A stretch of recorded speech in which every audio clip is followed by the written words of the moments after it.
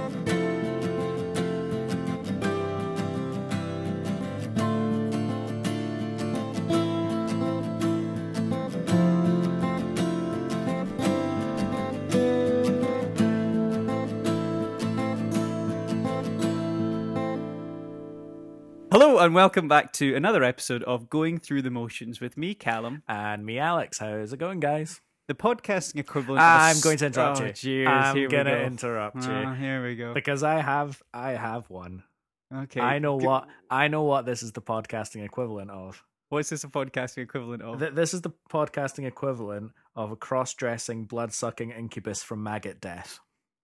What the fuck is that about? That's a quote from my movie, man. Did you not watch it? Oh, of course. Right, okay. I don't know what I was thinking there. I was thinking, is that some like comic book reference or something like that? Nice. Well, that's a fair comparison to what I thought what it we was. are. I was watching the movie and the line came up, and I thought, yeah, that's what our podcast is like. I should hijack Callum's favorite thing about the show.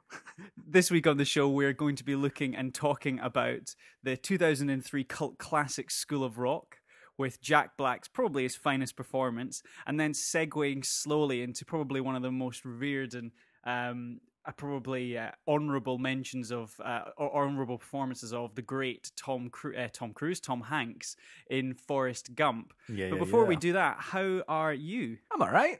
I'm good. Yeah? Doing away. What have you been up to recently? I mean, setting aside that that's a very good joke. Mm-hmm. Not a huge amount. Kind of going about my life as much as I can in my Nice. small London flat. That's it. Crawling around the place. Yeah, doing my work from home like everyone work else in from the home. world. Nice. And Fantastic. yeah, getting a small respite of podcasting recording once a week as well, which is keeps me rather sane. It's good. It's good. Now, obviously, we're recording on the Saturday, and tomorrow is Father's Day. Yes, it is. Have you? Thank God, that was the right answer. That is the right answer. No. Oh shit. Which is sometimes often the answer. Yeah. How are you prepared? Have you been sending cards? So before I let you answer, were you able to get a Father's Day card? Was I able to get a Father's Day card? Yes. Yeah. Were you? I struggled. And it was only when I was walking around the third shop and not able to find one, I thought, are Father's Day cards a thing? Like, do they actually exist? And then I went, of course they exist, because I had to Google it. I'm standing in Waitrose, and I phoned Maddie. I was like, is a Father's Day card a thing? And So what, were you going door to... Were you like going shop Door to to shop? door. Door to No. door, shop to knocking shop, on people's door? trying Yeah. to find Father's Day cards? Quite honestly, yeah. You know there are websites for this sort of thing. I know, but it's because I had to go out anyway. I think it was like Thursday evening, and I went out to get one anyway, and I felt that I could just pick one up, in the same way that Mother's Day cards, when it's Mother's Day, they're in abundance, but Father's Day cards, just they're not really about. I can imagine from a marketing perspective. Mothers care more. Mothers do care more. Mothers want it more than fathers. I feel like there will be fathers out there who are like, yeah, absolutely, you gotta. I expect something for Father's Day, but I reckon most will not expect anything but appreciate just like an acknowledgement of it anyway. Father's Day is an odd one as well because it's the only time, Maddie's American and Mother's Day falls on a different day for Americans as us. Yeah, But it Father's does. Day is the same Do you know one. what? What's with that? That always gave me the fear, though. That really did almost give me It the did, fear. yes, yeah, I know what I mean. 2 years living in America, right? And Americans would be going around going, Mother's Day, Mother's Day, Mother's Day. And I'd be, oh shit, wait, what? And then... Did you celebrate it? What, American Mother's Day? Uh-huh. No. No. I'm not American. I know, but did you ever reach out to your mother and just sort of your mother? Did you ever reach out to your I think one year, definitely not both years. I think the first year I phoned her up and I was like, get a load of this. This is a good laugh. I hate Guess saying what the they've word- done? They've put it on a different day. How hilarious is that? Anyway, good to see you, Mum. And then left it. Yeah, absolutely. I was I like, hate right, saying the word bye. mother. I said the word mother there because obviously the word mother, right? Well, we're so So formal on this podcast for a I start. know, well, it's not even the fact that it's that. It's that when you say mum, it's like mum, yeah, fine. But with the word mother, there's a 50-50 chance that there's another word that might follow that word. And so with that negative connotation with the word mother, every time I say mother, I'm like, feels kind of half finished, doesn't it? Yeah. Every never called my time I say mother, I get this mental image of Samuel L. Jackson in my head. Mother. And if Make your of mum's that in the- what you will. If your mum's in the trucking business, then you'd have a mother trucker. So it's Yes, you it's would. that sort of that's probably the other 50% that feels adequate. Absolutely. We were just back to Dad's recently. We had an opportunity to Zoom, as we were probably doing on the weekly basis, Zoom home, and I zoomed my dad, and my dad and my stepmom who were having I think they were just watching a movie. It was a Friday night or something, and they had a long long week of working from home. And my dad, he's just hilarious. Like he never fails to make me laugh in the way that he. So my stepmom's mother lived in Lincolnshire in Boston for a while, and they're famous for Boston sausages. And they're these beautiful, massive, big sausages that you kind of slow cook on a frying pan for a good 30 minutes. And There's a Boston in Lincolnshire? Yeah, exactly. I didn't know that. Or maybe I've got it wrong. Maybe I've got it totally wrong. But anyway, it's from Boston. And I always remember I went visit them once. We went Not to the Boston. Bolton. It's not. No, there's Boston. There's the Boston Stump is there, which is basically a huge big tower. I'll always remember that as well because we walked up the tower, and all my stepmom's mum kept saying was, "Nah, they closed this for a while." I'm like, "Oh, why? Was it sort of under repairs and stuff?" People just kept throwing themselves off it. Wait, Oh, cool. would people stop throwing themselves off it just because it's closed? I Yeah, feel like people would exactly. find a way around that. Exactly, but these sausages. So you buy, but my family buys these sausages and then buys them in like a mass like a Costco delivery style thing where you get a big box of them and you can freeze them, and they're really great. Right. But you can always tell when they're in the house because my dad, they'd had them for breakfast, lunch, and they'll cook a big load of them and then they'll have it for stuffing for the chicken and they'll have it. So they kind of just overload on these sausages to the point where when we Zoomed my dad this Friday night, he was sat. He'd had a few red wines and he was sat. He was in a great mood. He was watching a show and he had a glass of red wine in one hand and a sausage in the other. It was like 10 p.m. I can totally imagine that as well. I've just got this big picture of him like. It was like. Was he doing it like bite by bite, like sip of wine, bite of sausage, sip of wine, bite of sausage, dunking the sausage in the wine. Oh. It was like a shit Scarface, like a cigar. But you say it was red wine. Yeah, it Red was wine and sausage. That's a great combination. Do you know what? Me and my girlfriend were laughing. We thought it was so funny, but there was a very small part of me at the back of my head going, "Oh, I'd like that." Yeah, it's so good. I It's so want good. Should we crack on?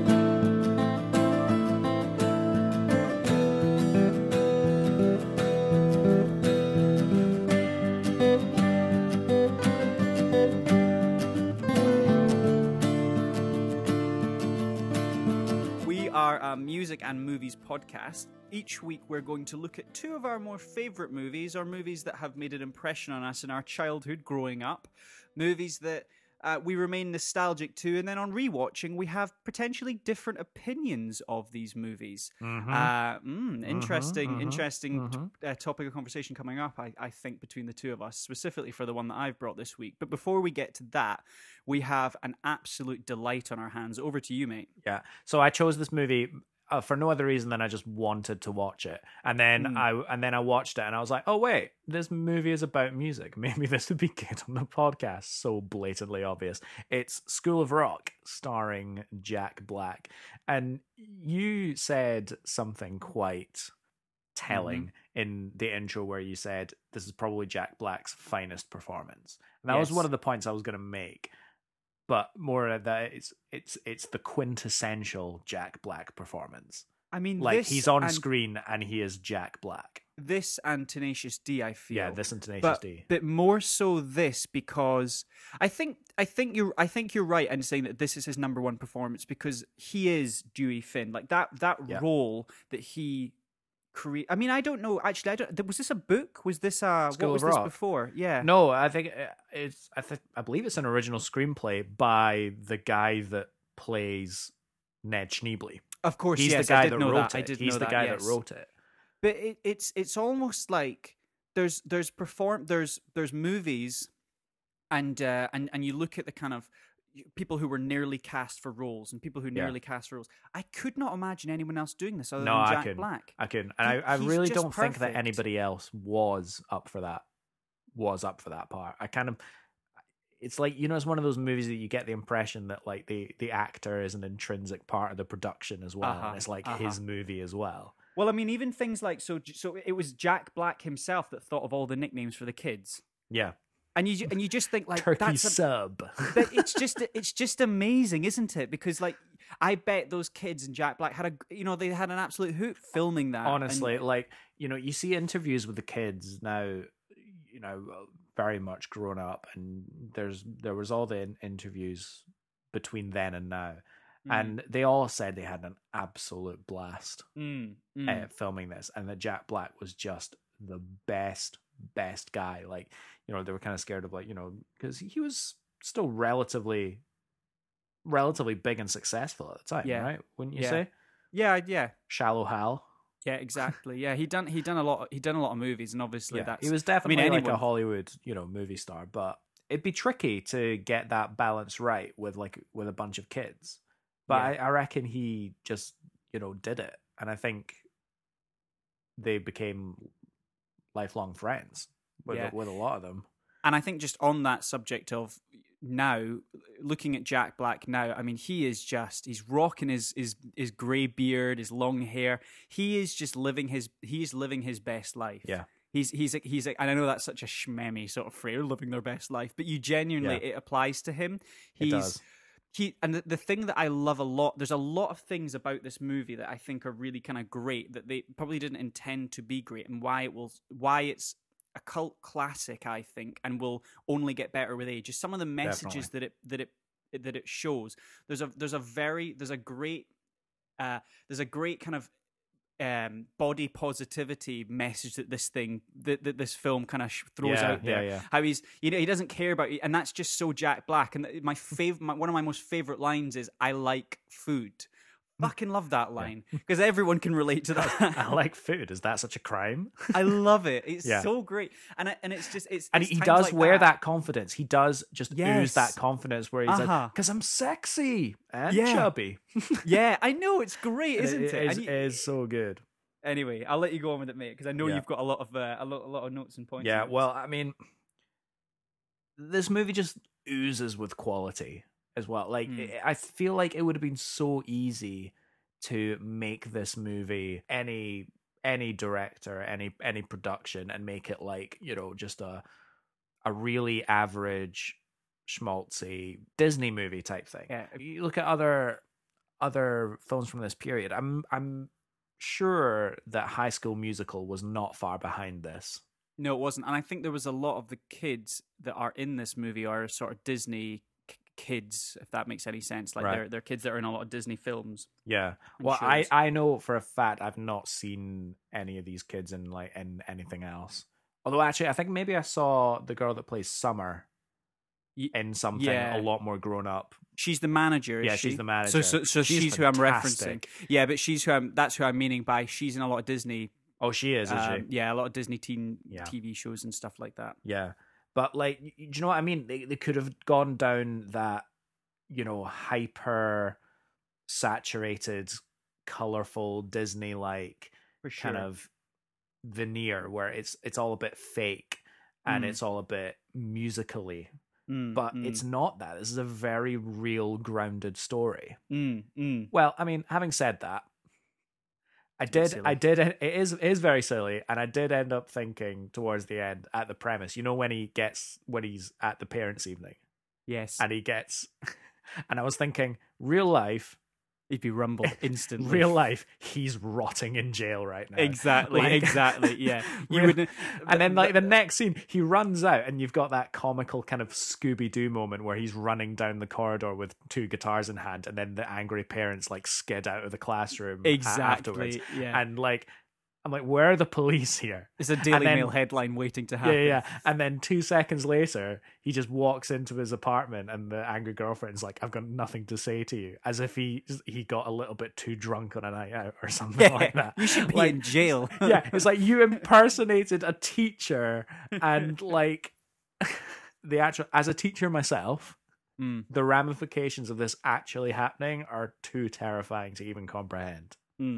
Sorry, just to interrupt there, because we talked obviously a little bit at the start about the real Ned Schneebly and how it was Mike White who was the writer of this. Yeah. And it's funny, just coming back to this, a sort of small full circle piece. So the idea of the movie did actually come from when Mike White moved into an apartment next to Jack Black. And White would often find Jack Black running naked through the halls or blasting much of the music featured in the movie at full volume. Yeah. So I think it very much was written for Jack Black. Yeah. And, very much going back to what I was saying about the pedigree of this movie, the director was Richard Linklater.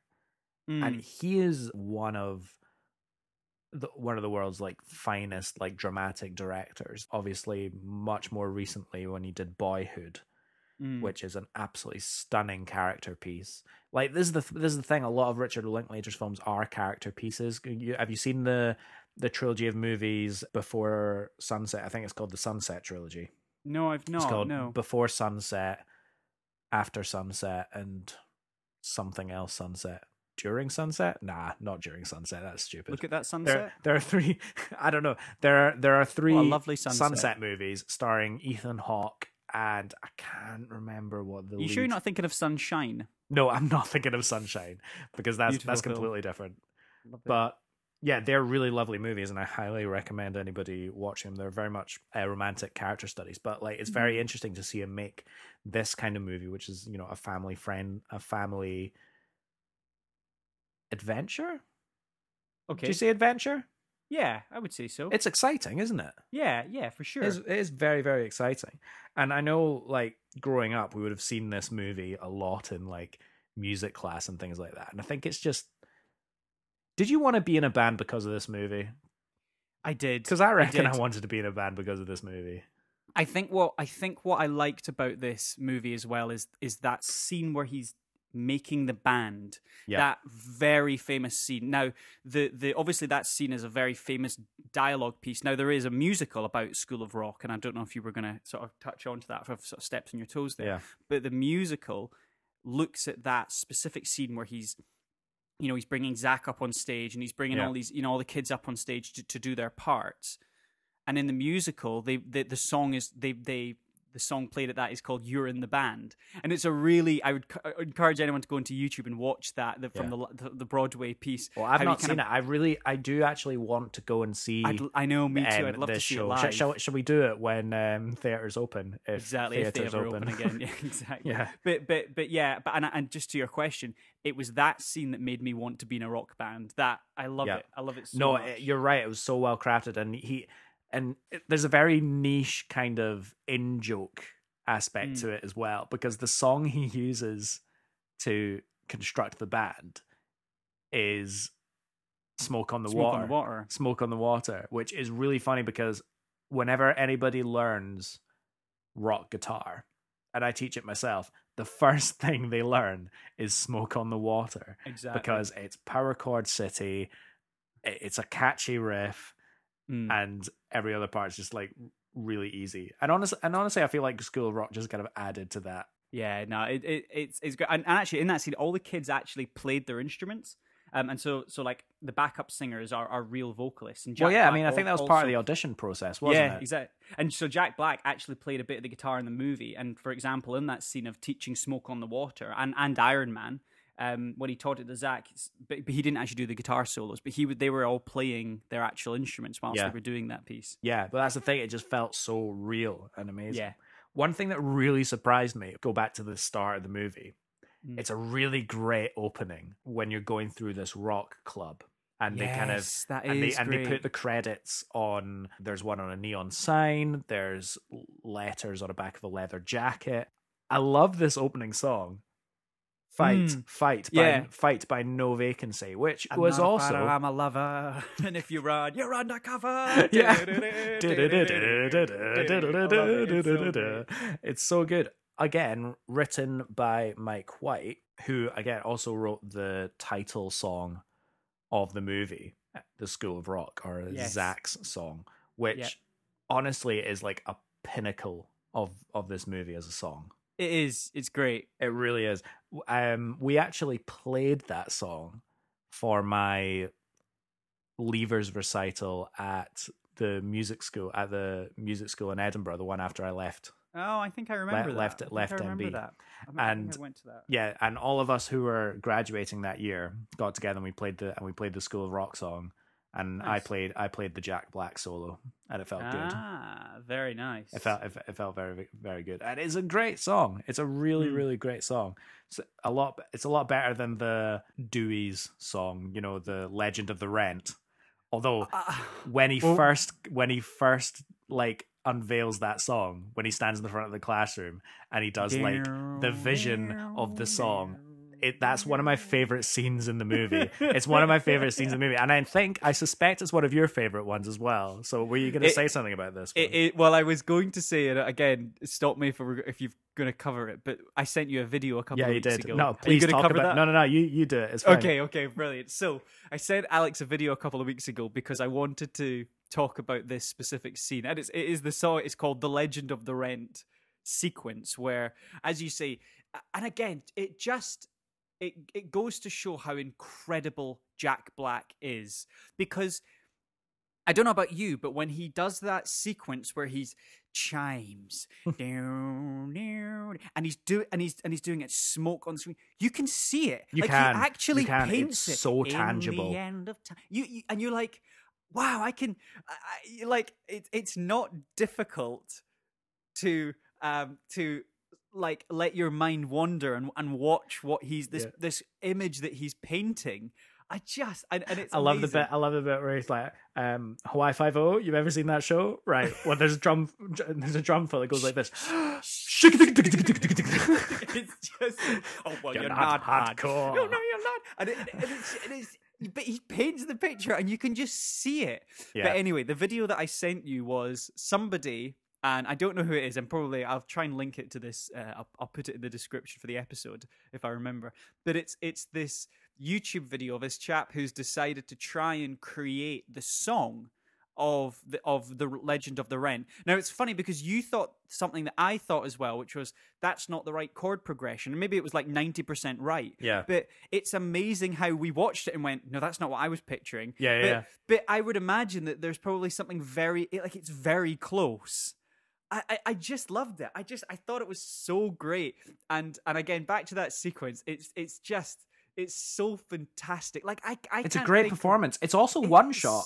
Did you notice that? Is it really? It's one shot from when he starts. Like there's cuts back and forward between him and the kids, like during the conversation. But when he actually starts, quote unquote, like performing the song, that's all one shot, and the camera just zooms out of him as he's doing this thing. So he's going from thing to thing, and then like taking himself out of it and making it a teachable moment to the kids. Chimes, Freddie. Yeah. And Freddie, yeah, dry ice roadies. We're going to talk about that later. Like, you know, it's so and great. he's actually. jumping in and out of this, and it's all one shot. And I genuinely, I think it's a stunning piece of acting Yeah. because again, he makes it so tangible. Fuck, he's great, isn't he? He is He so good in it. He's He's so good in this movie, that. and I think it's something that he manages throughout the whole movie. Just he oozes that love of the genre. And he just pairs it with the charisma so quickly. You know, you grow, you go through this movie with him. At no point do you, you know, because even though he's in a very different situation to a lot of people, you very much like feel his thoughts. You know, when they drop the whole parents' night on him, or they try and clean up the classroom before the principal walks in. You're kind of like, come on, like you can do this, like you can get it sorted, because you want them. Like he in the and that's the thing, you know. We talked about the whole police thing, and in real life it would be, you know. But at the end of the day, like it's not like he doesn't. He just wants to install a little bit of anarchy into these kids, Yeah, and he just wants to create a fun environment where they can learn, because there's so many. And I think this is that's a really great point. Obviously, you and I spent years in music class and music lessons, and the skills that you pick up in music class, and the skills that you and you know, whether you're initially talented in music or you're not, you're able to refine yourself. And I think having a really clear purpose to be able to express yourself effectively and have that taught to you by people who have done this before is so important.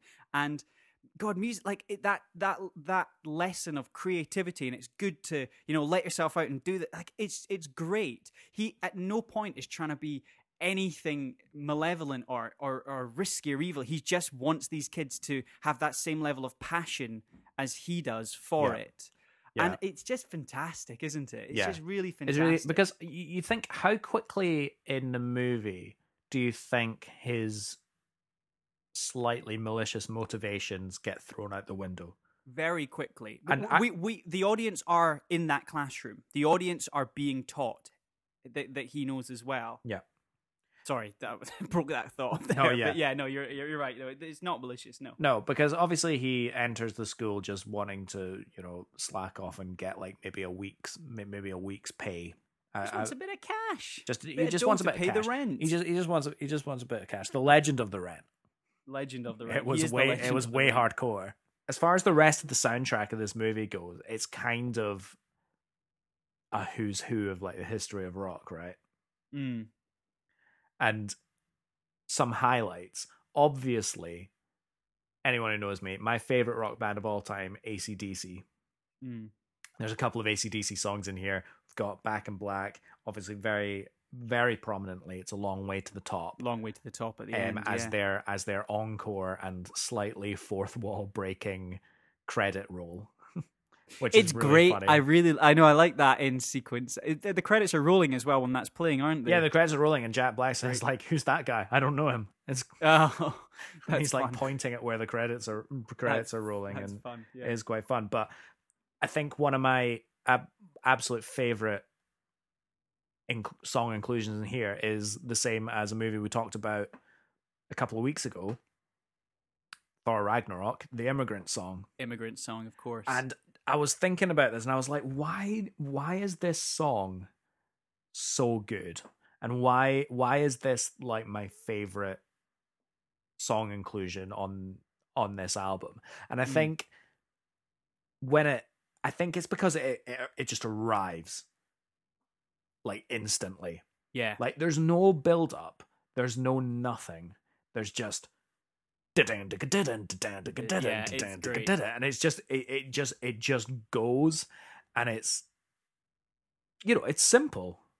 Yeah, isn't it? It's that's music, not hard. It's musical architecture done right, because the way that it builds is really great. As you say, it's simple, but it's so effective. Would you say that's your favorite Zeppelin song? I would say it's definitely up there. What would you say your favorite one is? I mean, stop me from saying Stairway. Is it really? It's definitely. I mean, Stairway is an incredible song. Well, that's the point. I think, you know, when you have to look at their output critically, I think it's very hard not to say that Stairway is the best Zeppelin song. Much in the same way that it's quite hard to say that yeah, you have to struggle to find like other really great ones from, say, the Eagles and Hotel California and things like that. Again, see, so Eagles' favorite song is probably "Long Road Out of Eden." Well, But there are favorite songs, but then there are also ones that you know. oh, that's best a good example, one. best example, Queen Bohemian Rhapsody. That's got to Yes, be the because best that is example. because that's their best song as well as their most popular song. Yeah. And I would say that's the same with Zeppelin and Stairway. But whereas actually that's a really great talking point, because there's a lot of bands where their best or their tech, well, as we would probably, as you probably a bit more qualified to assess it, but their most technically great songs are not necessarily their best one. To answer the question for Zeppelin though, God, I love Black Dog. That song I Yeah. listen to so much, specifically the drums. If you pay close attention, that's such a difficult drum, like to drum to that song. I remember seeing it live. It was like there was like a, it wasn't obviously Zeppelin. There was it was like a tribute band, and the drummer was incredible. But I remember watching it and going, God, that's a tough. Listen back to it. Yeah. Anyway, Yeah. digress. No, no, not really. No, it is an interesting talking point. But yeah, I love the inclusion of the immigrant song, and also because I feel like when Jack Black starts singing it, and he has that like eyebrow game, and that, because that vocal line that Yeah. is so like demonic Yeah. and chromatic, and it just clashes, but like in this really satisfying way, where it goes da da da, and then right on there you feel really tense. Yes. And then when it releases, it's an incredible suspension. That. Thank you. Did I just cut you off? No, there? you did. No, I thank you for like putting a good word to it. Like, like it just feels really tense, and there's this clash, but then it resolves right there, and then he just does it again. Da, da, da, yeah. I have a bit of a comparison actually to Jack Black, to someone else that you and I know. Well, we don't know him personally, but another artist from a totally different time. You've just remind me of something. So just 2 points that I wanted to make. So firstly, you said the eyebrows. What about the eyebrows? The bit when he kind of does the wave with his eyebrows. Oh, yeah, when he's he sees them in music class. And he sees in music class. I love that. And watching them play classical music. And actually, there's a question to you then, because obviously you are a classically trained musician. Yeah. You play the violin. Yeah. You play it professionally. I would describe, and you're bloody good. I would describe myself as primarily classical at this point. Like, and be fooling myself otherwise. But did you watch this film and see yourself in it, or did this film inspire you? Because obviously you also play the electric guitar, so in a lot of ways did you see Zach, because this movie came out when you were probably Zach's age as well, didn't it? Probably, so yeah. I can see a lot of this. I can see why this movie just took, like, captured you. Yeah, 100%. At the time this movie came out, I very much still didn't know what I wanted to do. I knew that I loved music. I think that I didn't know really what avenue of music I wanted to like go down. Like, because I was playing the violin at that point, but I was also playing guitar, and actually, I could play what I know that I enjoyed most about music, which is a lesson that School of Rock really hammers home, is the biggest enjoyment of music comes from playing it with your pals. Oh, for sure. And it's not, and actually a very small percentage of enjoyment for music is anything to do with the actual music. It's more to do with playing with people, which is something that I'm really struggling with at the moment, actually, in lockdown, because, I honestly, how long it's been since I've actually played music with another human being is probably the longest in my life, actually. Yeah, interesting. I mean, it's going to feel so sweet when you eventually get around to doing it. No, absolutely. And I think it's going to, I'm really looking forward to it, actually, because I think it's going to be a period of like creativity, and I'll get a lot of projects done that I've been wanting to do, and it's going to be really exciting. But until that happens, I'm just me and my violin in my room practicing solo stuff, and it's nowhere near as fun. I actually had a point. Sorry, just onto that with the whole Yeah. school thing, because it was back to what I was saying about someone else who I think Jack Black reminded me of, and this is the last point that I wanted to make before I shut up and let you take us home. But I was thinking about what that point you made specifically about how he inspires the kids to do what he wants and how he's able to vocalize these things and get across the messages, specifically with the legend of the rent and stuff. And we're talking about back at school. So back at school, obviously Burns nights were a huge part of a part of our school and part of tradition, being in Scotland. And Burns nights are the 25th of January, and our school used to do Burns evenings. And I one year was asked to do the toast of the immortal memory, where you stand up and you talk a little bit about Robert Burns. I remember this, and what Robert Burns means to you, and it's quite a. Sorry, I'm bashing my mic. It's quite a specific part of the night, and no Burns night is no Burns night is without it. And I remember learning something, or kind of, I think maybe I read it somewhere in a book. Someone had summarized Burns as an artist very, very beautifully. So Robert Burns, Scottish poet, national poet for Scotland, famous for so many famous poems. Tam O'Shanter, Tea Mouse, was it? Tea Moose, and Auld Lang Syne, famously, "My love is like a red, red rose." Yeah. But he... Thanks for saying it correctly. I would have had to not be friends with you if you'd said it wrong. Okay. But he... I remember reading somewhere that what Robert Burns was able to do was that, and just very quickly, Robert Burns was able to... we all feel love. We all know the feeling of love. We've all felt it. But there's very few people who can... put that into words and put those feelings into words and put them into pen and paper and actually write them. And it's when you read Burns' poem, you go, yeah, that's love. That's what it feels. That's it. And I couldn't say that. Like if you A Fond Kiss, for example, when you read that as a poem and you sing that, you go, that is love. That is love and tenderness. Jack Black has a very similar style where you that when you were talking about Led Zeppelin, that whole point where you were making on the suspension of the Immigrant Song, you feel these things, but Jack Black is so good at vocalizing that passion for music, and specifically rock music, and the anarchy that it brings, and the release that it offers to people who potentially don't have that opportunity in their lives, or quite clearly in the case of these kids. And I just thought it was a very apt comparison of there's very few artists that can absolutely put into words feelings that we all inherently have. And that was a large takeaway, and that was a large comparison when I rewatched it again. That was something that I'd thought about. And on to your point. No, yeah, 100%. I think I would like to wrap it up with a big 2 thumbs up. Yeah, 2 thumbs up completely. What a great... I loved rewatching this. I loved it because you said to me, I'm going to rewatch this, not because I'm doing it for the podcast, because I want to watch it. And I went and watched. And it's just like amazing. And you know what? I have no shame in saying, when they went on stage and did it for real in the Battle of the Bands, I kind of welled up a bit. Like, I was so happy watching this, because it has been years, actually. I've not watched it in a criminally long amount of time. And I did really well up, because it's just really... It's nostalgia. It's really nostalgic and satisfying and emotional. Satisfying. And and they don't sound fantastic like when they're practicing it. Have you noticed? Because they all do it on practice amps. They don't play the big stuff until they're actually on the stage.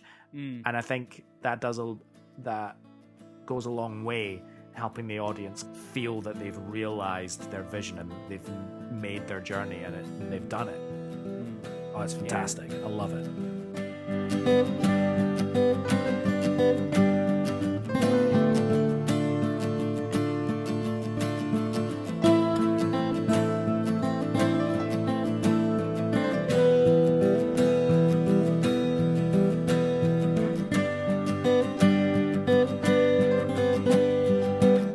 Just before we get on, your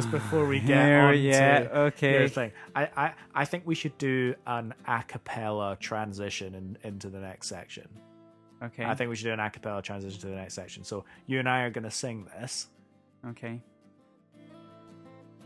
like Thank God together. we rehearsed this. Yeah, like we together. Yeah. We're gonna sing this together. I'm gonna cue it, and you're gonna know exactly what to do. And then as soon as we finish, you can launch into your segment, right? Okay, go for it. Right. And then Katie, you come in with the bass.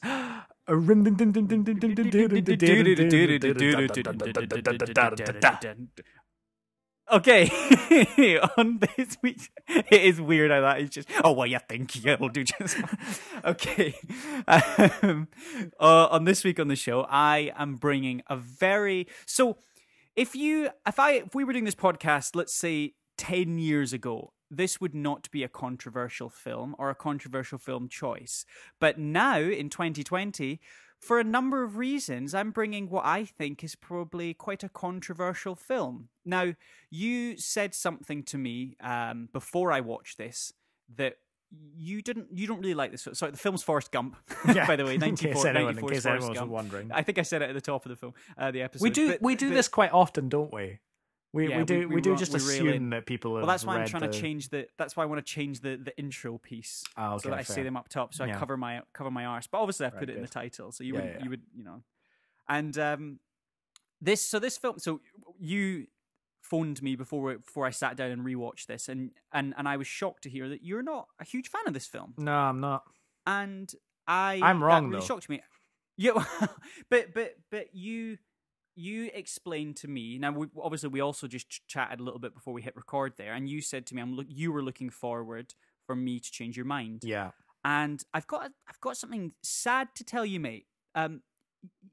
That conversation we had before I sat down and watched Forrest Gump again, you actually changed my mind. Oh no, that makes me feel terrible. And I watched this movie again, and you know, it's no surprise. So I'm so nostalgic to this movie, and we talked about dads at the start, and this was one movie that my dad loved, and we always quote this movie, and I remember my dad I remember having this copy of this in VHS because my dad recorded it on TV. It was being played on TV. You know how you some of my favorite movies from my childhood have been ones that you've recorded straight off TV.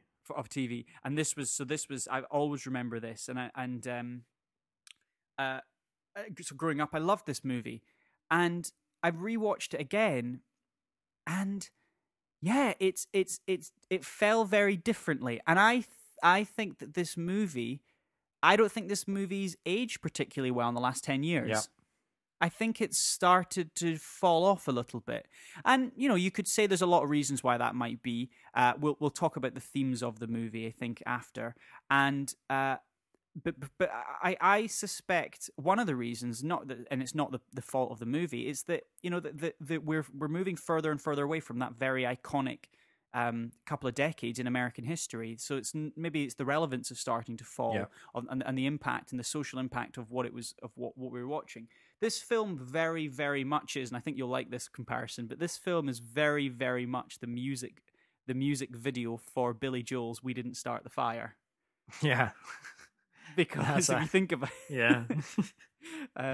But that's what I was thinking all the way throughout.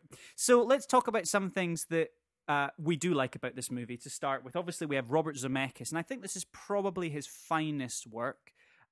We have Alan Silvestri again, so that pairing that we saw a couple of weeks ago. Some lovely music in this film. I will say that right off the bat. So I think we'll start with Alan Silvestri's main theme, the forest theme, and there's obviously, if you go to the soundtrack for this movie, the vast majority of the soundtrack of this movie is just iconic music from the decades that this film portrays, and my God, there is some iconic music in this film, and for so many reasons, the soundtrack for this movie is great. I think I also had this on CD, and it was a great soundtrack just to have because you could put this on at a party, and everyone, there's no song in this that you don't recognize or know, or the hook, or the intro, or the main theme of any of the sort of music, like the actual songs in this. You know, like for example, there's 6 Doors songs in this film. Six Doors songs. Okay, it's mental. Somebody was a fan. But exactly. But and then there's 2 Creedence Clearwaters. There's just so many iconic songs in this film that from that era. And you obviously said that the music at the start was beautiful. Alan Silvestri's main theme, the do do do do, the feather piece of music it's it's heartwarming. Yeah, it is. And the feather, and it's obviously showing fate and falling down onto him, and it kind of he puts it in obviously Curious George the book, which is beautiful because then it ends with the same feather moving away after he passes it to his son, and it's there's another piece, I would say the second, because it's one long track, that the scoring for this movie is one long track on the soundtrack, so it's not like there's different parts. Yeah. So it's one, I think it's like one 15-minute song on the soundtrack, and it's all of the scoring condensed into one piece of music. Yeah, so a sketchbook. So there's different movements it's a sketchbook as such. Yeah. Oh, is that what it's called? Okay. Yeah. So the first sketch in the sketchbook is that beautiful feather theme. The second is a powerful piece of music, and it's played a couple of times throughout. And it's the do do do do do do do do do do do do. I'm just singing now. Sorry, into the microphone, but it's so deep and it's evocative, and what it makes me do is that when I was younger, I used to love this piece of music specifically because it's quite often he listens to this music, like there's that sequence where he's on the shrimp boat and he's looking out onto the sunset and he's looking out onto the different things because he's missing Jenny. God, the whole Jenny piece just tears your heart out, doesn't it? The whole character. The whole character, yeah. Jeez. We'll get, Robin Wright, definitely one of her best performances as well. But the sequence where he's looking out and he's kind of reflecting and looking on the horizons of his life and stuff. That piece of music, every time I listen to it, I can't help looking out on horizons and just like take yourself somewhere and listen to that piece of music, and just it's a very reflective piece of music, and I just love it. But yeah, beautiful and delicate main theme. So let's talk a bit of let's talk a little bit about this film. On you go, mate. My goodness. So right off the bat, I'll say I watched this movie in 3 chunks over 2 days. How it was meant to be. I watched it exactly. I watched it in three so distinct. You've not given it a good start. 3 distinct sections over 2 days, because as I said to you, I can't be bothered with this film. Like, I can't be bothered having this film that has been said by so many people as like, a pinnacle of acting and storytelling and Hollywood and yada yada yada yada. And I watch it and I just see Tom Hanks doing a fantastic job, but his character Forrest just being put into iconic situations in America. Yeah. And it's just the fact that he's there. It doesn't really say a huge amount about what's happening at the time. And I think that's very deliberate, because the character doesn't really understand who he's met and what's going on at the time. He's just there, and he's just living his life, and he's just going through it. And the things he talks about most are Jenny and ping pong and stuff like that. And I find that frustrating. And again, I this is why I say that I think I'm wrong about not liking this movie, because I think the reasons why I don't like this movie are the point of the movie, are exactly the things that they were trying to achieve with it. No, so this is where I'm going to let you down, actually, because I think you wanted me to turn your mind, but you've obviously turned my mind. I never wanted to do that. Do you know how bad that makes me feel? No, no. I think it's important. No, like I'm wrong here. I now rewatch it and I agree with the points, and I think I'm able to. I think I'm able to put into words the feeling, and this is what I kind of thought about it, was that. So that point of he kind of just stumbles through American history, these iconic points and stuff. What the movie's message is, life is like a box of chocolates. You never know what you're going to get. Just a very important, poignant point. And it displays that, of course. Yeah. But the hidden message of this movie is, don't let anyone ever tell you you're different. Yeah. You know, and it's that point of persevere, try. You know, you don't give up, do these right things, and they use Forrest to do this, and they put him in these situations. But the problem with that is that Forrest at no point knows that he's instilling this message of perseverance and tenacity and determination. Take, for example, the Vietnam scene. He doesn't know he's doing an incredible feat. He just wants to save his mate. Yeah. And don't get me wrong, there's a lot of really touching moments in this movie. They're touching, but I think Forrest is used more as a tool, or as a machine to make you think that way. But at no point do you relate to him and his internal struggles, because he doesn't know he's doing these things. Yeah. At no point does he know the whole fishboat thing. You know, like there's a really famous bit at the end where obviously he has the stocks from Bubba Company and he invests in Apple, and he goes, I invested my money in a fruit company or something, and someone said we don't have to worry about money anymore. And I'm like, what is that? I mean, like, that's funny. It's great for the story, but like, that's disconnected to the point of, you know, be determined, to try. You know, like, you're right. He just stumbles into a lot of these situations. Yeah, he lucks through all of it. He doesn't know he's doing it. He doesn't know it. And so to that point, life is like a box of chocolates. You never know what you're going to get. It's great. But at no point I think this film should call itself a hopeful or movie that displays how just because you're different, just because you're subpar, doesn't mean you can't do these things. Because he that's not what he's tried to do. He's not trying to make that message. It's interesting that, you know, we're kind of going down this strand, because in a way, for a movie that's hailed as like the peak of dramatic Hollywood, right, it doesn't fall into the camp of really hammering home the American dream, does it? Because no, and that's another. What is the American? Because the American dream is, well, frankly, a falsehood, but that's a different debate. But the American dream is the idea that anyone can pull themselves up by their bootstraps and you know, work their way to the top and have everything they ever want if they just try really, really hard. And what you've just described, quite rightly, is not that. No, it's lucking into it.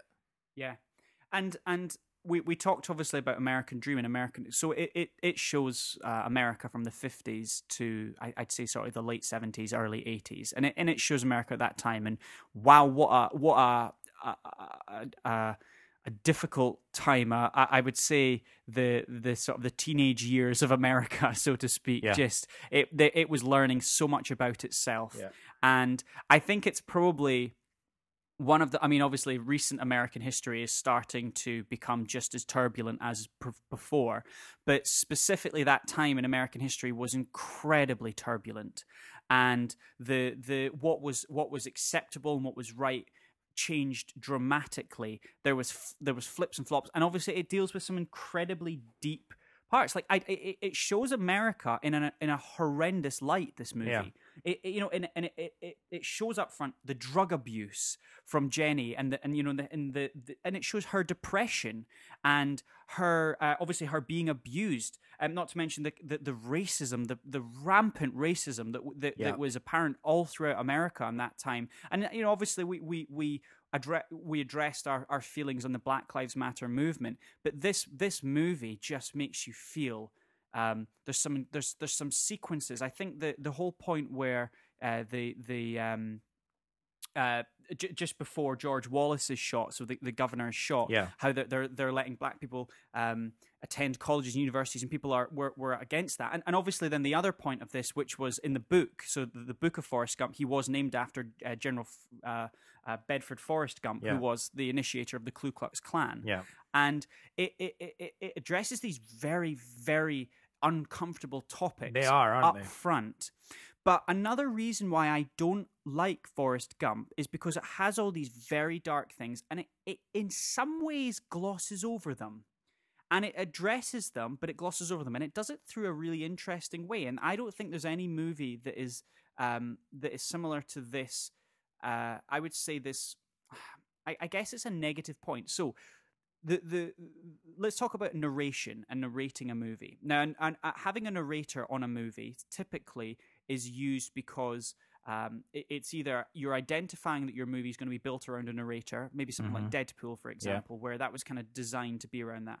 Then you've got a different example of when a narrator is moved in. So, for example, Blade Runner. The original Blade Runner didn't have a narrator. Yeah.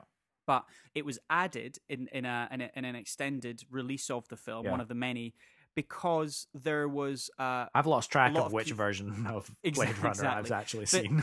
but so I've seen both. But the reason that they've put the narrated version in is because audience members felt that it was a little confusing, and actually it ties the film together. And I'm inclined to agree with that inclusion. So we can argue that a narrator is, by and large, a quick fix for sloppy writing or for an unclear message of a story. What's your favorite narrator movie?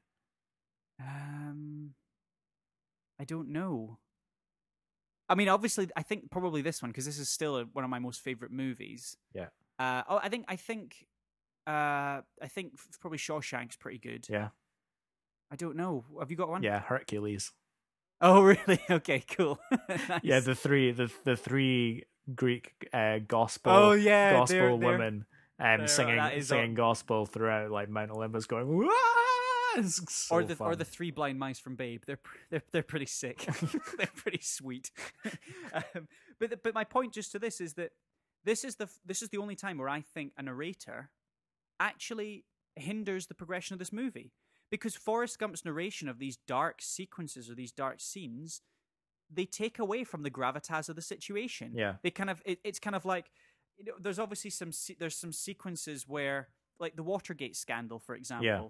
You know, he was going like, and he narrates over that, or the point of the Black Panthers when he's in the Black Panthers movement. Yeah. And he saw the whole thing of we were looking through the Vietnam, where we're looking for this guy called Charlie. Now it's obviously very funny because it's kind of like a comedy on the fact that he doesn't really understand why he's in that situation, but it's a really important time for American history. Yeah. But I'm just a bit like, I don't know if we needed that narrating. I don't know. I would love to watch this movie again without him narrating. I don't know. I don't think it would work. I think it would be better. You think it'd be better? Yeah, I think it would be a better film, because obviously the whole thing of being shot in the butt and it just jumped up and bit me. You would need to kind of cull it. But I would love to see a version of this movie where they didn't have the narration for it. Interesting. And I think that would genuinely improve it. I don't think I would want to see that. No? Well, yeah, because I can't be bothered with this film.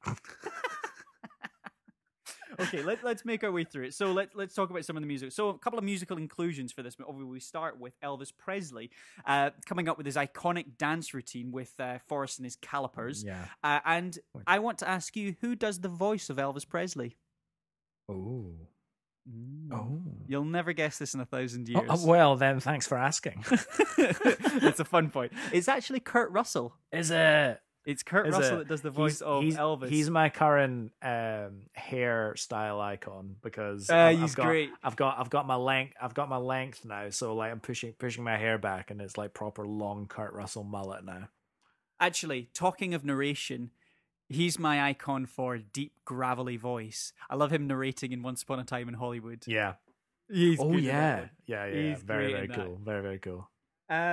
So obviously another musical inclusion of a famous person that we see, and there's a few, but one that hit now. So again, this is kind of segueing to my other point of this. I would still class as an Onion movie. You watch this and you realize things you didn't realize every time, and the one thing that I only just realized this week when I watched it, was obviously you have the inclusion of John Lennon. Yep. And when he's on, I think it's the Letterman show. Maybe it's not, right? If you're on one of those sort of late night talk shows, and there's a sequence where he goes, "So Forrest, tell us about Vietnam," and he goes, "Well, they have no possessions. Wow, they have no food. Wow, that's horrible." And then and they have none of this, and Letterman goes, "God, that's so difficult to imagine."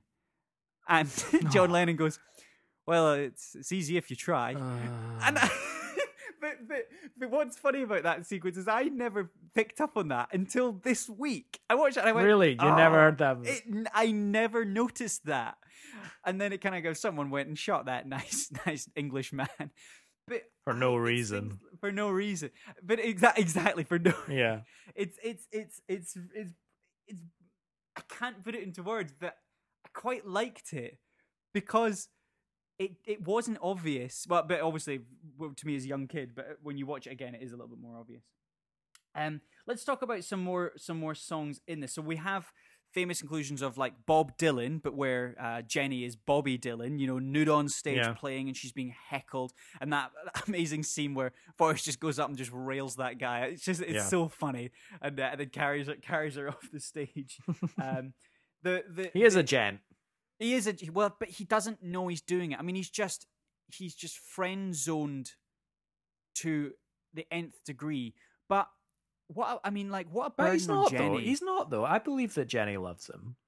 Yeah, I believed in this movie that she can't love him, or it's an odd one. No, Sorry, I think as far as like Jenny is concerned, I don't know if you're going to go into a deeper cut on Jenny, but when I saw Jenny here, I genuinely thought that as far as her love for Forrest goes, I felt like she didn't deserve him. I felt like she had so small self-esteem and so little self-worth that she didn't believe herself worthy of any sort of love. And because Forrest is a very, very pure spirit, like he's got very, very simple thoughts and emotions and ideas, she kind of saw herself as a bit of a corruption to that. Yeah. And it's kind of like she was protecting him almost. And obviously that started with her at a very young age where she was abused by her father, and her and her, obviously like Forrest Gump goes, his dad was always kissing her and hugging her and stuff. And I'm just a bit like, ugh. Yeah, I felt really uncomfortable with that. Yeah, like when he was saying it, like obviously going back to this, he doesn't understand half of the things that he's telling us as an audience, but I felt like there needed to be some like inclining this is actually like pretty dark and disturbing, because it was just way too casual, just thrown out there. Well, I think so. Just on Jenny there. So there's a musical inclusion. All the Leaves Are Brown by the Mamas and California Dreaming. Sorry, the first lyrics are All the Leaves Are Brown. California Dreaming. All the Leaves Are Brown. All the Leaves Are Brown. California Dreaming, which is and we talked about that obviously again in Once Upon a Time in Hollywood, where we had the I forget who it was. Jose Gonzalez. I can't remember who it was that sang the lovely cover of that. But California Dreaming is played at a very poignant point in this film because it's Forrest sat upright, writing in the rain to Jenny. And that bit when he realizes none of his letters went to her. Yeah. Goodness. But crushing. But he's writing to Jenny in the rain, sat upright. California Dreaming is playing, and it shows the yin and the yang of American citizens that time. Mm-hmm. You have him in the jungles of Vietnam fighting. Yeah. And you have Jenny, a hippie in America. Yeah. Opposed to the war, against it, in a very free love kind of environment. And it just shows the yin and the yang of America. And that song, there's a couple of songs. So we obviously talked about California Dreaming. San Francisco is another song that's played by Scott McKenzie, just at that point where Jenny moves west, away from DC, and she goes out to LA. Yeah. And some of those songs are just, San Francisco, if you're going to San Fran, make sure you wear flowers in your hair. Yeah. And it's just that the yin and the yang is so beautiful. And I think the songs, there are so many songs in this movie. Sorry, just talk on to the songs. There are so many songs in this movie. It's like I said, 6 songs from the Doors, and the Doors are so iconic from that time. Like the points all the way throughout this movie where they just throw in a Doors song because it takes you to, they're so evocative. Yeah. All the music is so evocative for this sequence. I've never actually listened to a Doors album. I'm a huge sucker for the Doors. Yeah. I'm a huge sucker for the Doors. Some other just evocative music in this, and it brings me on to a wider point. So another evocative piece of music we talked a little bit about, but let's get into the whole Vietnam sequences. Yeah. So obviously, when you think of Vietnam and you think of music, who are you thinking? I'm thinking I can't even remember what it's called, but it's the thing that goes ding, ding, Oh, ding. Buffalo Springfield. Yeah. So that's Ding. For What It's Worth. Yeah, For What It's Worth by Buffalo Springfield. Was Yeah, it? it's a Hey great. there, what's that sound? What's that sound? Everybody. Yeah, I love that song. It's That's in it, right? Yeah, of course that's in it. Yeah. That's when they're moving. So Buffalo Springfield plays as they're moving through the jungles just before they are attacked by Viet Cong. But And that song is it's- quintessentially Vietnam, as in like Vietnam War era, well, right? that's it, and that's the point I'm making. So I listened to Stephen Merchant always used to do this joke how everyone can't listen to Creedence Clearwater or Buffalo Springfield without going, oh, the sound of Vietnam, because it's like everyone says it, but it's so true, like it's so true. And what I was looking for you to say was Creedence Clearwater. All right, okay. Because we have a couple of we have Fortunate Son, just as we show the helicopters flying over the I think it's the Mekong Delta, and then when you meet Lieutenant Dan in Vietnam, and then you have that Aretha Franklin Respect playing in the background, which is kind of, you respect this guy, and it's the kind of pairing of this. But it's what this movie does is it just does the intro for every song played. Very few songs make it past the 30-second mark in this film because they squeeze so many of them in, because they try and use the music in this film to tell you what's happening and to really just bring you into that era. Like another example of it is when they're out walking on patrol and Forrest Gump's introducing you to the members or sort of other members of the platoon, and it plays All Along the Watchtower. And it just has that iconic intro, dun dun dun dun dun dun dun dun dun dun, and it's again, and then the guitar just pulls in there. Hendrix's beautiful guitar solo just starts that song off, and you just have this feeling of this is the time. Like, this music is just so evocative Vietnam era. Yeah. Some songs that I felt were missing, but they could have easily put in there. Something like "Give Me Shelter" or "Sympathy for the Devil." Those sort of Rolling Stones iconic pieces would have been. Another band that always surprises me that are not featured in this soundtrack as well are the Beatles. Yeah. I always. Well, I mean, they had Lennon in it. They have Lennon, of course, as we talked about. But I always think this soundtrack would have maybe benefited from taking away a Doors song and sticking in, like a "Come Together." Yeah, and they could have missed. They could have missed 1 out of 6 of them. Exactly. Some other. I mean, like, my favorite inclusion would have been like the Doors, "The Other Side," when he's playing the ping pong and it's showing all the different montages of him doing this. Yeah, Tom Hanks was not doing the ping pong. Surely. No, he wasn't. So the ball was superimposed. Oh, was it? Okay. Yeah, so he was doing a lot of the because it's a fairly old movie, and I always struggle to work out now, going back and watching older movies, what was practical effects and what was like the beginnings of what we know as CGI.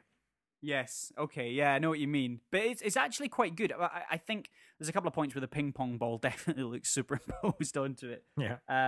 But sorry, just on that Doors point, I've told you kind of where they all are. So the Doors have more songs in this movie than any other band, total of 6. They are Soul Kitchen, so that's in one of the Vietnam scenes. Yeah. Hello, I Love You, so that's the first song in Gump's ping pong sequence. People Are Strange, which is the second song in Gump's first ping pong sequence. Break On Through to the Other Side, which is the third song in Gump's first ping pong sequence. Peace Frog during a New York City scene with Lieutenant Dan, and Love Her Madly when Jenny is leaving her abusive boyfriend. So it's just they're just layered throughout. Great. On that New York sequences with Lieutenant Dan, when Forrest is pushing Lieutenant Dan in the wheelchair, so when he's actually pushing him across the streets in New York, what the song that's playing in the background is another just famous song from this time, which is Everybody's Talking by Harry Nilsson. But Lieutenant Dan exclaims to the cab driver, I'm walking here. I know. But this is a homage to the scene in Midnight Cowboy that has the same music and the same line. So that's why they included that song in that sequence, because they put that in. Because in Midnight Cowboy, that's where that famous iconic "I'm walking," that's where it comes from. That's Dustin Hoffman, isn't it?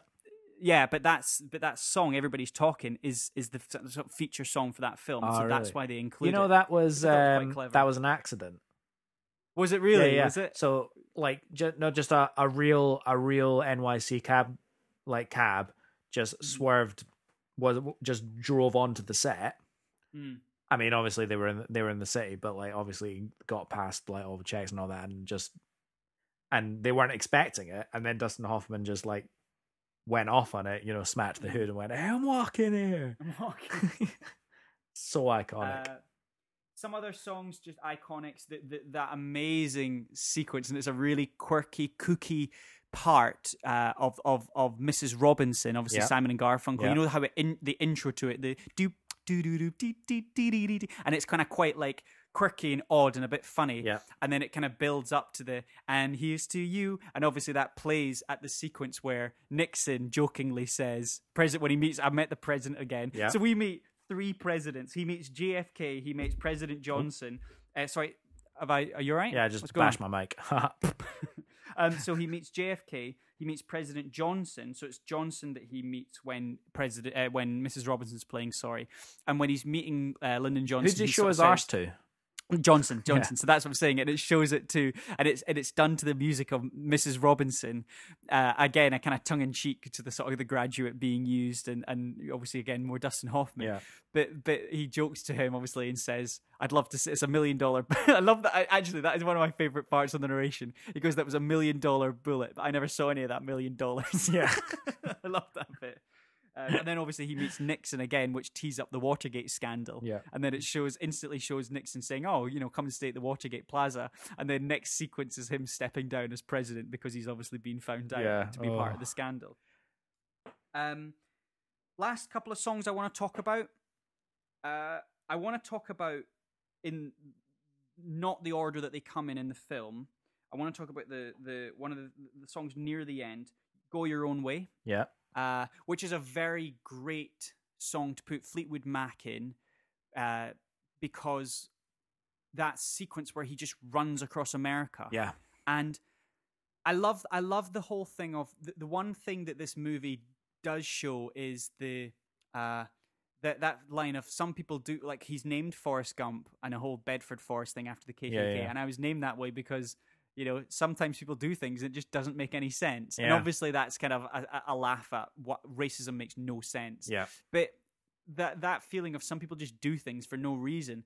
But obviously Forrest Gump can't express why he just decided to go running. Yeah. He just went running, and it's obvious because he's had his heart broken and he can't express that. He can't, so he feels like a caged animal, so he just has to run, and he just runs. And anyway, I love the inclusion of "Go Your Own Way." I think it's a great song to put in, and I think it just shows a really fun montage of him running through the beautiful scenery of America. Yeah, and I always do love a bit of Fleetwood Mac. Bit of Fleetwood Bit Mac. of Fleetwood Mac. But the last song I want to talk about, which is just a fantastic, iconic song, is Lynyrd Skynyrd. So we have a couple of Lynyrd Skynyrd tracks. We obviously have "Sweet Home Alabama," which plays for Greenbow, Alabama, where he is from. Yep. Which I haven't looked up. I don't know if that's a real place or not. But the other track that Lynyrd Skynyrd uses is probably the iconic drug overdose. If you have a drug overdose scene in the 60s, you put "Freebird" in, don't you? And it's just. Do you want to talk? Because actually, a bit about this song. I would say "Magic Carpet Ride." Actually, "Magic Carpet Ride." Yeah, I would say course, "Magic Carpet Ride." If I was going to overdose on drugs, I would want to do it to "Magic Carpet Ride." I just forgot the name of it. I just love it that's where we've got to. What would you like to OD to? Yeah, we ask ourselves the important topics here. Exactly, on that's what this podcast is about. But man, like that sequence where Jenny's on the roof and it's just playing that hectic, incredible. Is it like 7-minute long guitar solo? It's one of the best guitar solos ever. It is an incredible guitar solo. It's in the top 5 of there's all-time guitar solos. Have you ever seen the movie the Devil? What's it called? The Devil's Reject. Is it The Devil's Rejects? It's a kind of it's quite a niche noir. I think it's Rob Zombie thriller. But that song is played at the closing credits of it, in a kind of Bonnie and Clyde-esque sort of homage where the Devil's Rejects finally get tracked down by the police and they just drive at the police, and it kind of plays that. So, sorry, spoil the film. It's really great movie actually. It's really creepy, but as well. But it's an amazing sequence, and I've always loved that song for that sequence. Sure. But when I rewatched Forrest Gump, I thought, God, it's an appropriate song to show when Jenny is, quite literally on the edge. Yeah. And that's what obviously that imagery is doing. And obviously it's a sound and a song that's very evocative of the era as well. One non-song soundtrack, and I'm going to cap this off. There's a funny inclusion of a creature in this. So there's a particular sequence in this movie. Okay. And they use it's not a song, but they use like a sound clip from a creature from a film the year previous to this, or I think just was coming out this year. Really? You're not gonna. Yeah, you're not. It's a tough one. Can I have a clue? Can you tell me which scene this is in? I'll see if I can try and like bring it out of my memory. It's the storm sequence where it cuts to the storm on the shrimp boat. Okay. And there's a creature sound in it. There's a sound of something, yes, that is a very iconic sound from a movie that occurred, I think, the same year, or was being filmed, certainly the same sort of time. Okay. Steven Spielberg film is the other clue. Can we play 20 questions? Go for it. Wait, this just great? Yeah. What a shit podcast this is good. This is good quality content. This is good quality content. Right. Okay, what year did Forrest Gump come out again? 94. 94. So and I think this film came out. In fact, this film came out in 93 because this film was the highest. This film was the number one box office when I was born. This film. 93. Steven Spielberg. Yeah. There's only one, really, isn't there? It's not Hook. No. Hook was 90s. It was 95, 94. No. It wasn't Spielberg. It was Spielberg, but it wasn't Hook. Oh. Very iconic film. I'm sure. I'm just drawing a blank as to of early 90s Spielberg. That involved loads of creatures that were brought back. Film 65 million years in the making. That's really annoying. That's oh my god! That's right, really I'm gonna. annoying. You don't deserve to. Yeah, get I know. it right. I don't. A film 65. I know that tagline. Why can't I? I'm gonna need you to move yourself Jurassic away. Park. There you go. For goodness' sake, Cass. So what are you doing? In that sequence where it cuts to the storm and the Jenny 1, the shrimp boat in the storm, it plays a cut of the Tyrannosaurus roar. Watch back and you'll hear it.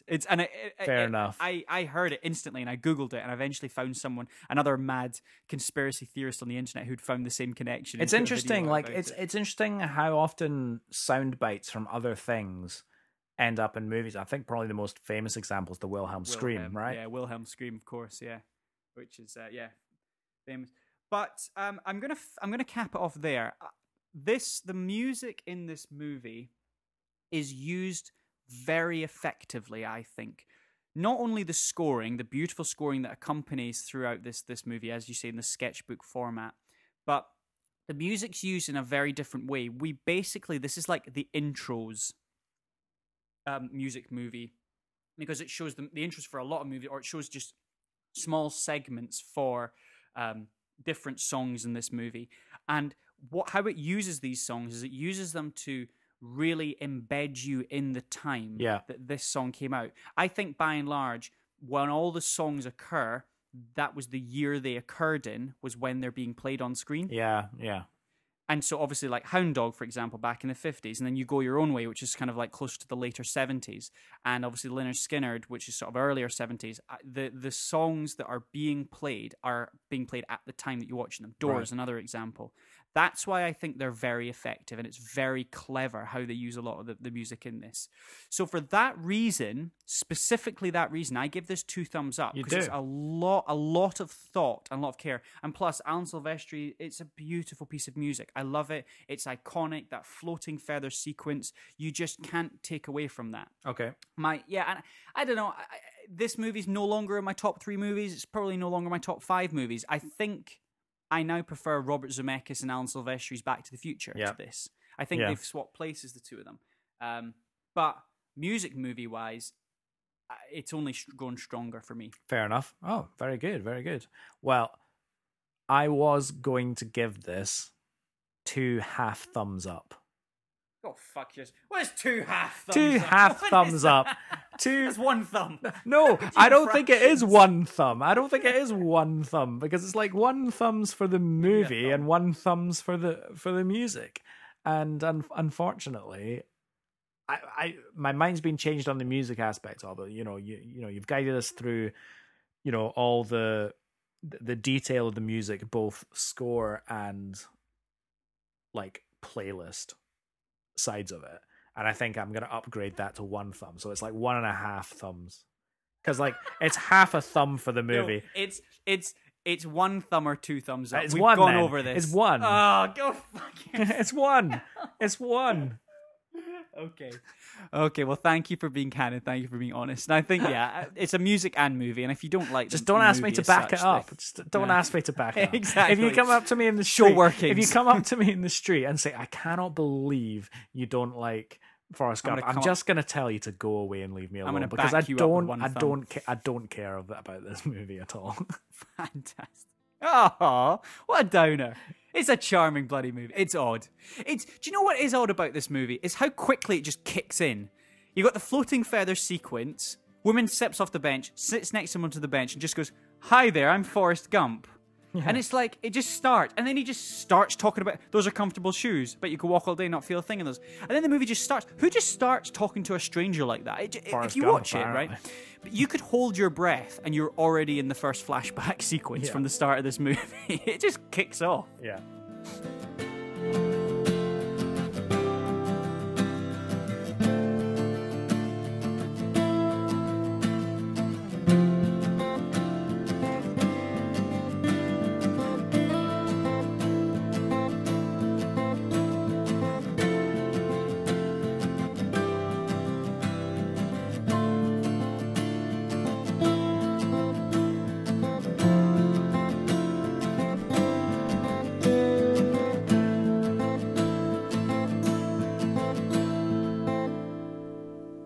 Moving forward, then. Yeah.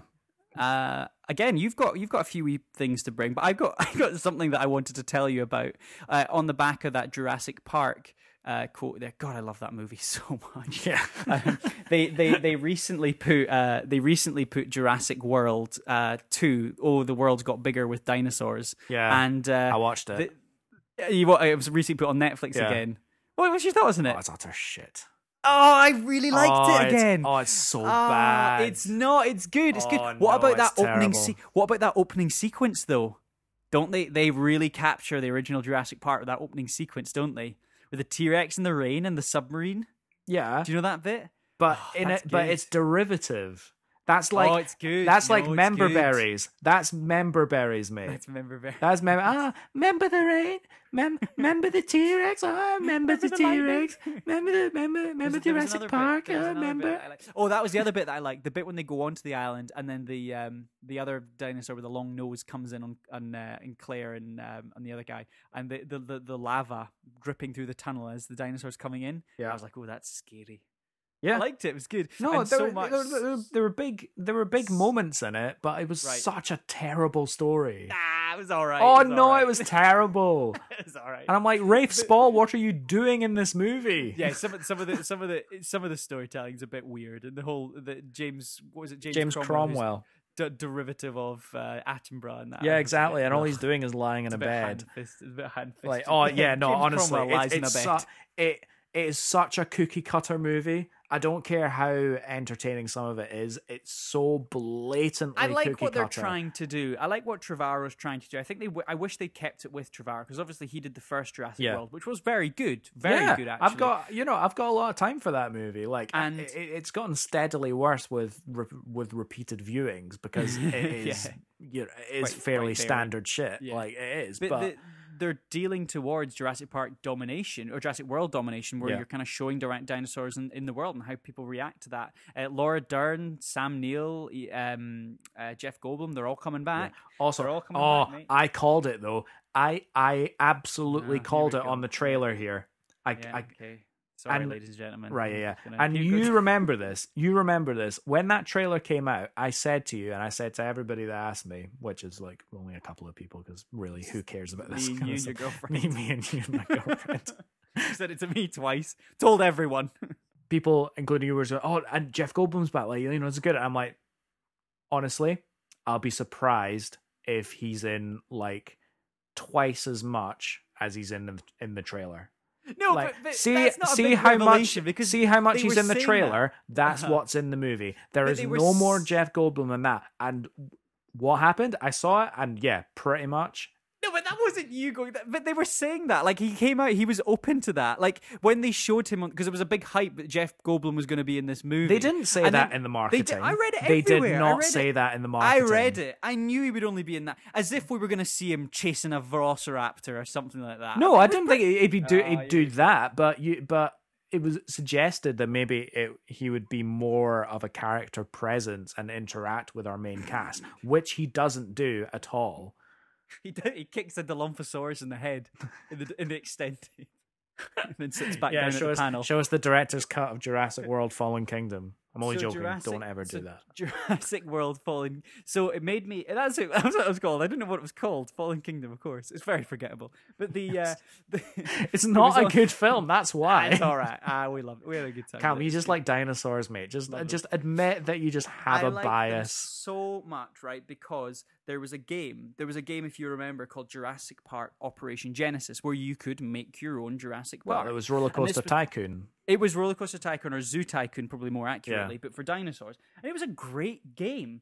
And what I didn't realize was, so when I watched this movie, I was thoroughly satisfied, I'll have you know. Right.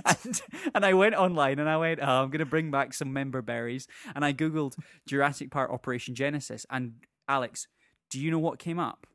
What? There's a new version of Jurassic Park Operation Genesis. No way. It's called Jurassic Park. I don't know, something else. The second Genesis. Second Genesis. Anyway, it's basically some blokes who have realized how good that game was, and they've made a new one. It's like Roller Coaster Tycoon 2, but Jurassic World 2. Ooh. And you can make your own Jurassic World, right? Went on to Xbox Store. It was 70% off. Oof. This game that was 60 quid cost me like $13.50. I was over the moon. I bet. And I bought it instantly. I shopped around a little bit and realized I'm never going to get there. You know me, a bit stingy. Still shopped around. I told Maddie, couldn't care less. She was like, I was like, Maddie, the game that I used to play when I was a childhood, and they've made a new one of it, and it's also on the Xbox Store, and I can play it on my new Xbox, and it's 70% off. She was like, that's really great. That's really great. Couldn't give a crap. Couldn't give a crap. Anyway, that's all I'm bringing this week. I bought a game that was released in 2016 for 70%. Amazing. Well, I can tell you're very, very happy about that. I wanted to follow up with you on the moving forward from last week when I told you about the Alex Rider TV show. Alex Rider on did you Amazon manage to Prime. watch any of it?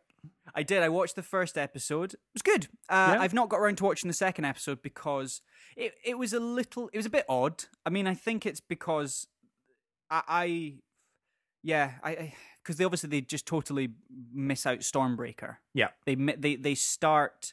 It's like the first couple of chapters with Stormbreaker, and then they throw you right into Point Blank. Yeah, and they've kind of mentioned the school Point Blank a little bit, but it's good. I'll keep watching. I'll keep watching. I'll let you know.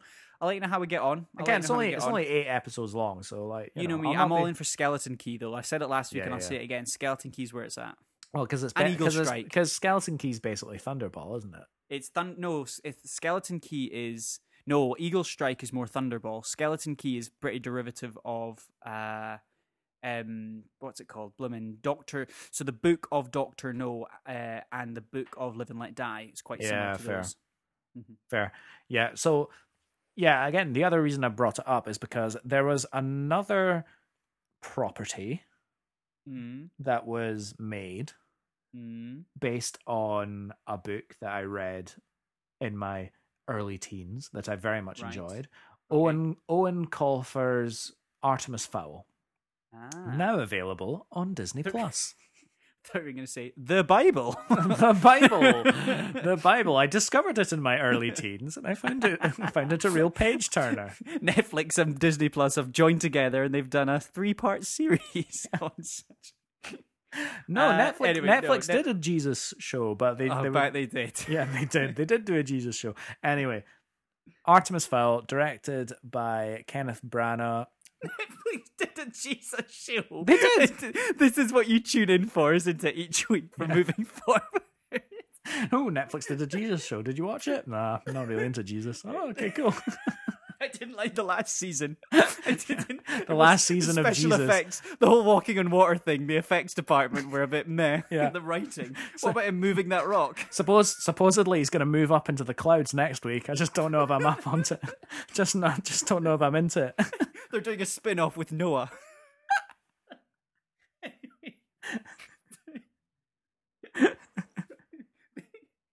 They recast King Harold in the second series. What's that all about? Right. Yeah, it was Sam Neill in season 1. Now it's Jeremy Irons. What's going on? Right. Anyway, the Right. Jesus series. Sorry, Artemis. So Disney Plus. Right. I think we've discovered why Artemis Fowl did not get a cinema release, and it is not because of COVID-19. No. It's because this movie is terrible. Yeah. This movie is atrocious. Like, isn't it? But it's Kenneth Branagh. It's Kenneth Branagh, and I don't understand how a movie this bad got made by Kenneth Branagh.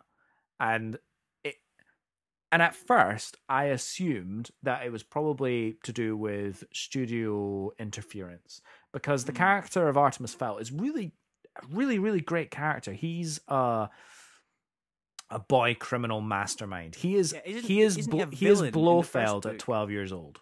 Yeah. Like, he is 12-year-old Blofeld. So he is, selfish, dastardly, but like this amazing intellect. And I just kind of assumed that possibly Disney executives got involved and said, yeah, well, we can't be supporting that kind of behavior. We're Disney. We have a brand. Let's do all the cool, like, interesting modern fairy shit. Mm-hmm. Because it is like, a very, very interesting and rich world. They build on Irish and Celtic mythology. Okay. And they bring it into a modern setting where there's like fairy police forces and Is trolls. there a Kelpie?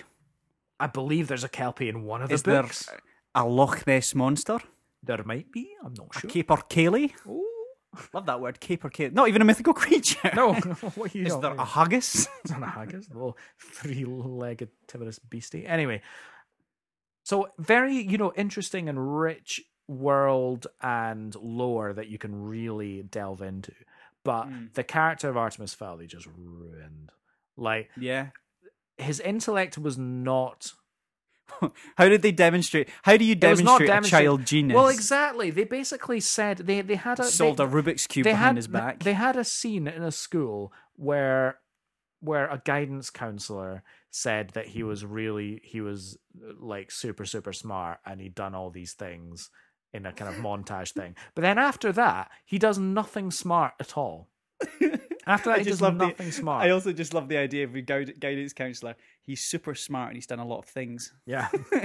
Really? A lot of things. Yeah, a lot of things. Smart bloke. Really smart. A lot of things. Colin Farrell's in this movie. He's wonderful and charming as always, but he's hardly in it. And apparently he filmed all his scenes in like 3 days and then over Zoom. Buggered off probably.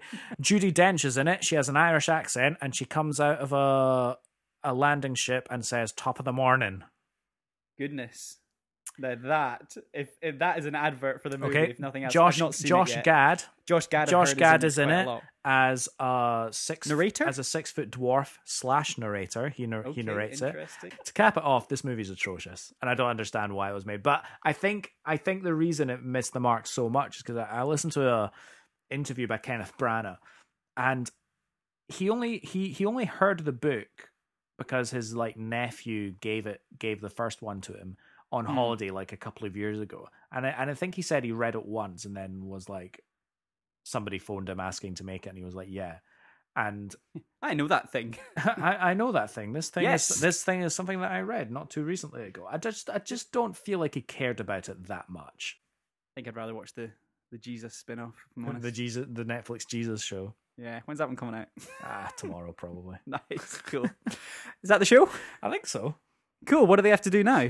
Got to go on to the Apple Podcast app and give us a cheeky little 5-star rating and perhaps a cheeky little review. Or if you don't want to review because that takes a bit of thought, just tell us your favorite movie or favorite movie soundtrack. We would love to hear from you. You can also do the same on Spotify, minus the rating and minus the reviewing, because apparently Spotify don't care about that kind of thing. But we do, so just do it on Apple. But we do. But we would, genuinely, we joke and stuff. We'd love to hear. It's so quick and so simple. A 5-star review, because it really pushes the show up. It does push it. The whole really list does.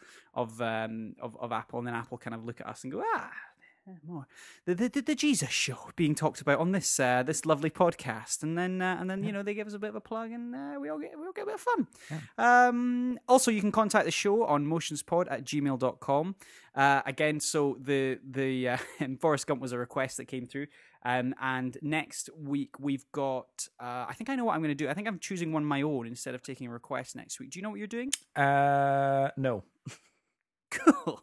Nice. I don't think I've ever known what I'm doing next week at the time of recording the previous one. It's always something that I have to brew on. You're an ad hoc gentleman. That is yes, you. Indeed.